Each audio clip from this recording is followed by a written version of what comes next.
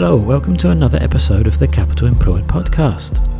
Joining me in conversation for this episode was Adam Wilk from Greystone Capital Management. Adam takes concentrated positions in small companies that are generally underfollowed, misunderstood, and can be too small for large funds or passive investment vehicles to own, therefore creating the potential for mispricings. He is someone I keenly follow, so it was great to have him on the podcast to talk through his investment style. Adam also talks about two companies he has invested in, which he thinks have great long-term potential. I really enjoy listening to him, and I think you will too. Before we jump into this episode, do make sure to add your email to the Capital Employed email list. We will be publishing some exclusive interviews that will only be available to those on the list.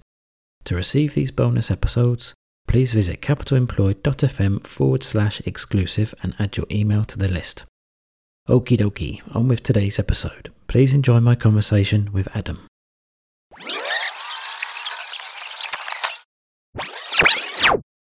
Hi Adam, thanks for coming onto the podcast. You're very welcome. Thanks a lot for the invite. Can you give an overview to Greystone Capital and what is the investment philosophy and investment style?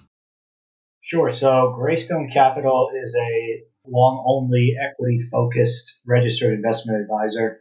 And the firm was founded in 2019, with 2020 being the first year in operation.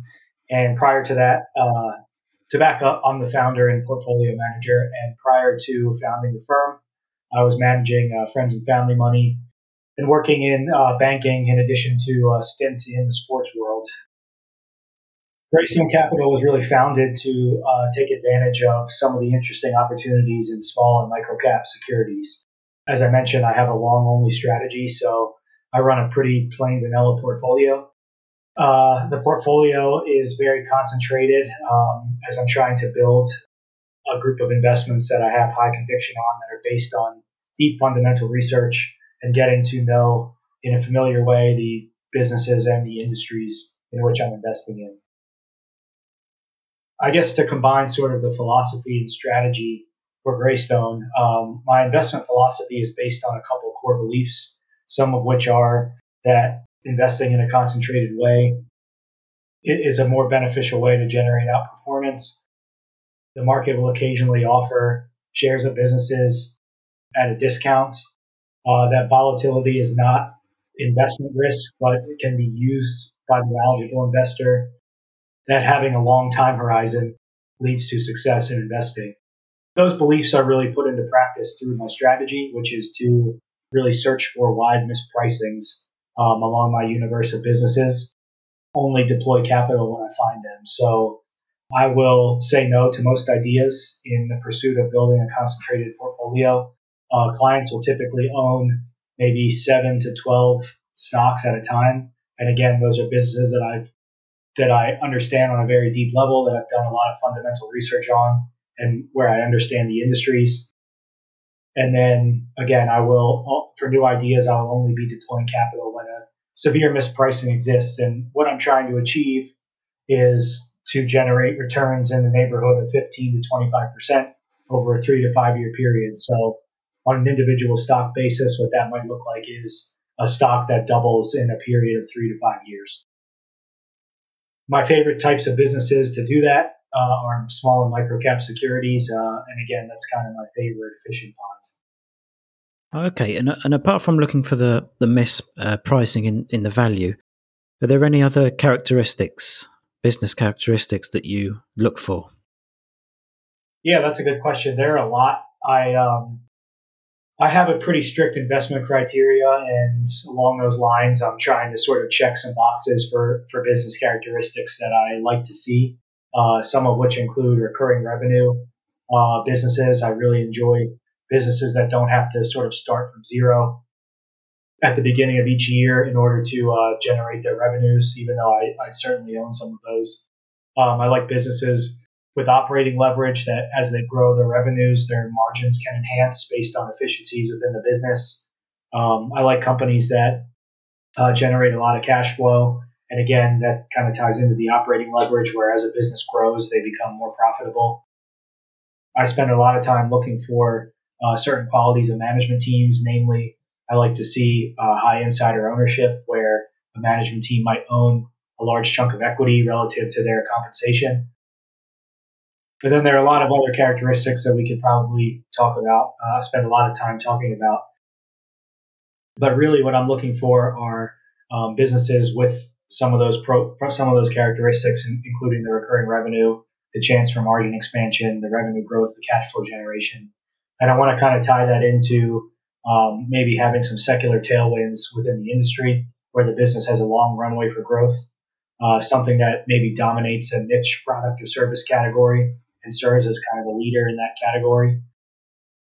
And again, a management team that I feel is aligned with myself as an investor, given that I'm not able to own the business directly and serving as a secondary investor. We want to be sort of invested alongside good people and smart capital allocators and people who try to avoid doing dumb things with the money because it is made up of their own, again, with that high insider ownership. So, and then if I can find all those pieces in place, and there's a reasonable path to hit my return target that I mentioned before, it usually makes for a pretty good situation. And outside of that, I really want to make sure the downside is protected, whether it's a clean balance sheet that the business has, cash flows, as I mentioned. There's a really wide disparity between how they're valued and maybe a competitor or a group of peers, and anything along those lines where you might come to the conclusion that it could be difficult to lose money in the short term. And again, all those factors kind of put together could make for a pretty interesting investment to at least research more. I received your most recent quarterly letter the other day, and I thought it was a great read. There's so many interesting companies. Can we talk about two of those companies in your portfolio that you're quite excited about, you feel have got great long-term potential, and what was the thesis for investing? Sure, yeah. So I can start with RCI Hospitality. The ticker symbol is RICK, R-I-C-K, and full disclosure, I still own that. I actually didn't provide a long update in the letter about them, but it's something I've written about in the past and a business that I'm pretty bullish on moving forward. And although the stock has done really well over the last year or so, I still feel that there's still a pretty credible path to me for the shares to appreciate pretty significantly over the next year or so. And I would say that from the COVID period, the business is in a much better position than they were. They're in a much better position today than they were maybe, say, March or April, May of last year. So at a sort of a high level, RCI Hospitality is a owner and operator of gentlemen's clubs and a restaurant concept around the country. The nightclub segment is a really good business segment that generates a ton of cash, and they have sort of local monopolies for the clubs because, number one, in order to build a gentleman's club, you have to receive a license from the state or municipality. And most states aren't granting new licenses for these clubs. And so RCI is kind of grandfathered into their existing locations with really no or very limited competition springing up. So it's kind of an interesting little moat that they have around their nightclub segment.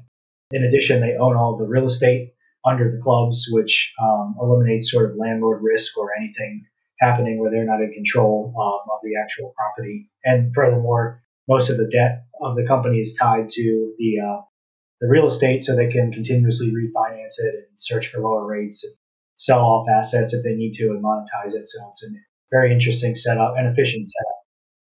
And basically, the company has historically taken the cash flows generated by the clubs and reinvested them into either more club acquisitions, repurchasing shares, or how I mentioned before, their emerging sort of restaurant sports bar concept called Bombshells, which is a military-themed sort of Hooters style restaurant, although it's a bit different. They serve lunch, dinner, and have a bar service late into the night. Both of the segments, especially the nightclubs, have very rapid payback times for new clubs and acquired ones, and really phenomenal returns in terms of cash-on-cash yields that they get when they buy a new club or when they open a new Bombshells restaurant. With RCI Hospitality, the basic thesis is that, again, the nightclubs are really cash generative, and they have a strong moat around them, and then they can use the cash generated from the clubs to reinvest in the business at high returns, to open more restaurants at high returns, or to repurchase shares at high returns. And they have a CEO in place. His name is Eric Langan, who has been operating the business for over 30 years. This is his life's work. He bought his first nightclub after selling his baseball card collection for like $40,000 or something, and slowly built up the business from there. And I would say that at this stage right now, they're really at an interesting point in their history, because not only is the business chugging along, and the management team has really not only learned from past mistakes, but is really focused on growing the per share value and free cash flow per share moving forward.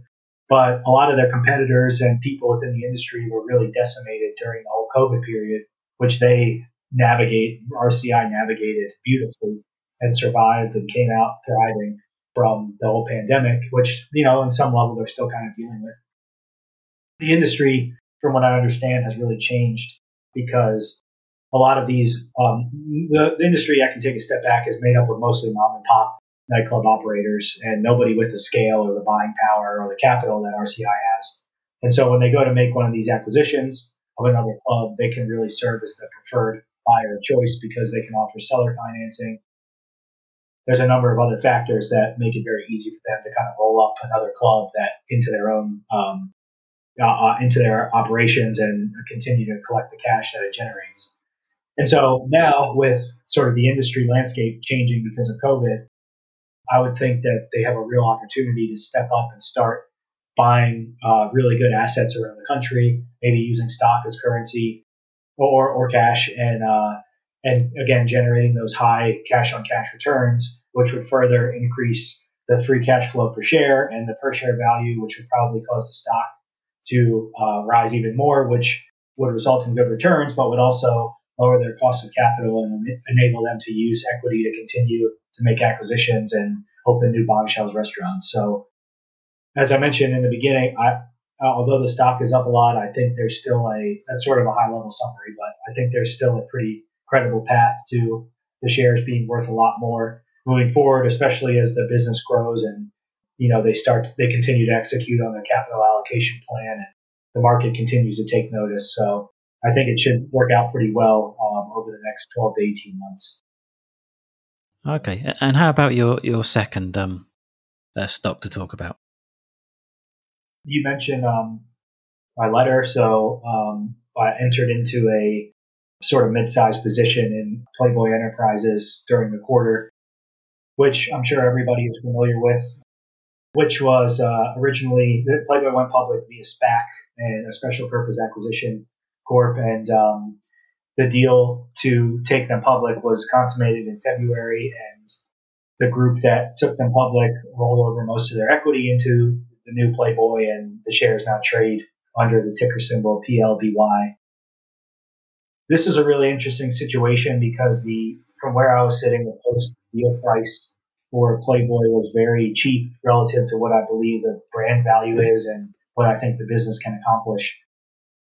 It kind of made for an interesting opportunity because I felt like not only were investors not really paying attention, but there was a bit of a historical overhang on the stock where people can only associate the brand with the magazine and the publishing business, which is very far from these days. And in fact, the publishing business no longer exists. The company was founded in the 50s by Hugh Hefner, which I'm sure everybody is familiar with. I probably don't need to get in too much into the history, but like I mentioned, it's definitely not the same business that existed in the past. The publishing arm and the media arm no longer exists. And the company today operates consumer product categories in really large markets, and there's no clear leader in those markets. And they also have a licensing business that that has licensing revenue, revenue of $400 million that's contracted through over the next 8 years or so.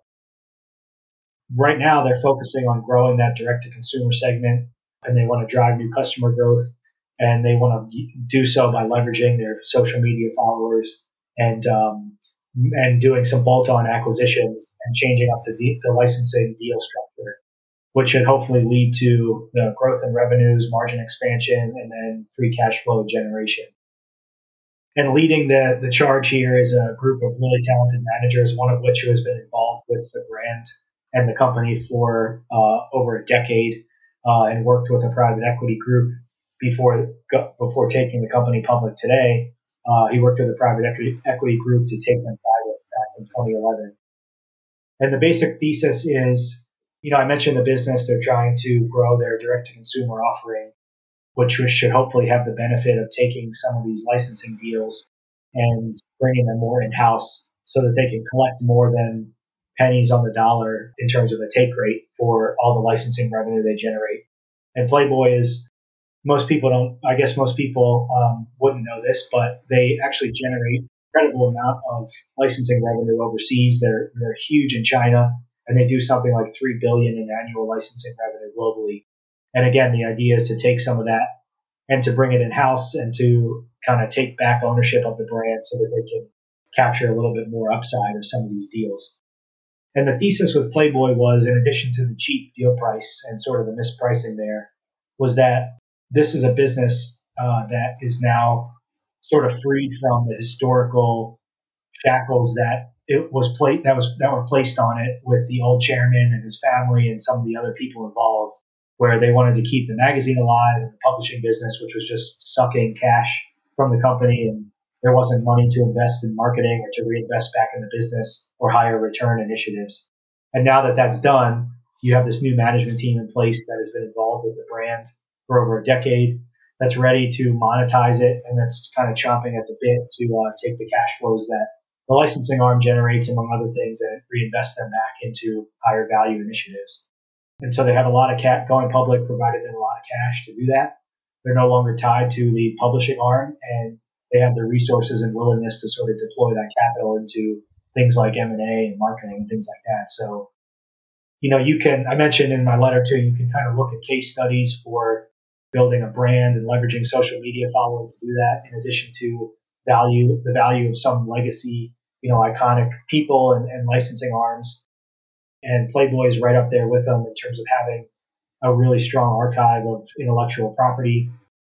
They bring a lot to the table in terms of being able to monetize their brand, which is one of the most recognizable brands in the world. So looking at the initial deal value just seemed kind of silly, and we were able to buy shares at a little bit above the post-SPAC deal price, and it's worked out well. Obviously, the stock has gone a little bit crazy, but I would say that even adjusting your numbers a bit and the valuation, there are a lot of paths to do really well here as the management team does their thing and they continue to monetize the brand. And I would say over the next 3 to 5 years, the company could look very, very different than it does today. And there's a good opportunity for decent returns moving forward. Yeah, it's a fascinating story. Just briefly, what are your thoughts on the valuation of it? Because as you say, it has gone up quite a lot in a short space of time. Yeah, very good question. I mean, I think it's, well, number one, it's a hard business to value because it's hard to put a value on a brand like that. Traditionally, if you want to, you can use sort of some of the traditional metrics, and I guess EBITDA is the metric that the company's using. And when I first came across the business, they were very cheap, something like 12 times next year's EBITDA or something along those lines. That was growing pretty fast. But today that's changed a lot, obviously, with the stock over 50 or something. I think the market has definitely pulled forward a few years worth of returns, and the expectations are a lot higher now. So it's a little bit different. But management put out this interesting 2025 guidance to try to hit 400 million in revenues. To try to hit 300 million in revenues and around 100 million in adjusted EBITDA, which would put the valuation at, somewhere around 20 times or so today. I would say that guidance ends up looking pretty conservative, and I think I could see them finishing 2025 with well over 400 million in revenues, and if they can hit their adjusted EBITDA margin target of, I believe, 30%, they'd be generating somewhere around 120 million in adjusted EBITDA, which would obviously make the valuation more attractive. But I definitely think now expectations are higher, and it's a little bit more of a sort of show me story for the market, but they seem to like what is taking place and what the management team is saying. So we'll have to see how they can kind of grow into their valuation. Okay, thanks, Adam, for sharing those two stocks. So where can listeners go to find out more about you and Greystone Capital? So there's a couple places. You can visit our website at www.greystonevalue.com. Greystone is spelled Grey. I have a blog where I post research and investment ideas. That's poundtherockinvesting.wordpress.com. And then I'm on Twitter my handle is at AKWilk, WILK. And I also have a firm specific Twitter, which is Greystone Capital or Greystone Cap. Again, Greystone spelled Grey, but listeners of yours are more than welcome to reach out, send me a message. I love to talk stocks, ideas, all that kind of stuff. So, I can be found at all those places. Okay, then that's great. Yeah, thanks so much for coming on to the show. It's been a pleasure to listen to you. You uncover so many interesting little stocks out there that hopefully we can get you back on in the future to discuss some more. Yeah, absolutely. Thank you very much for the kind words and for the invite.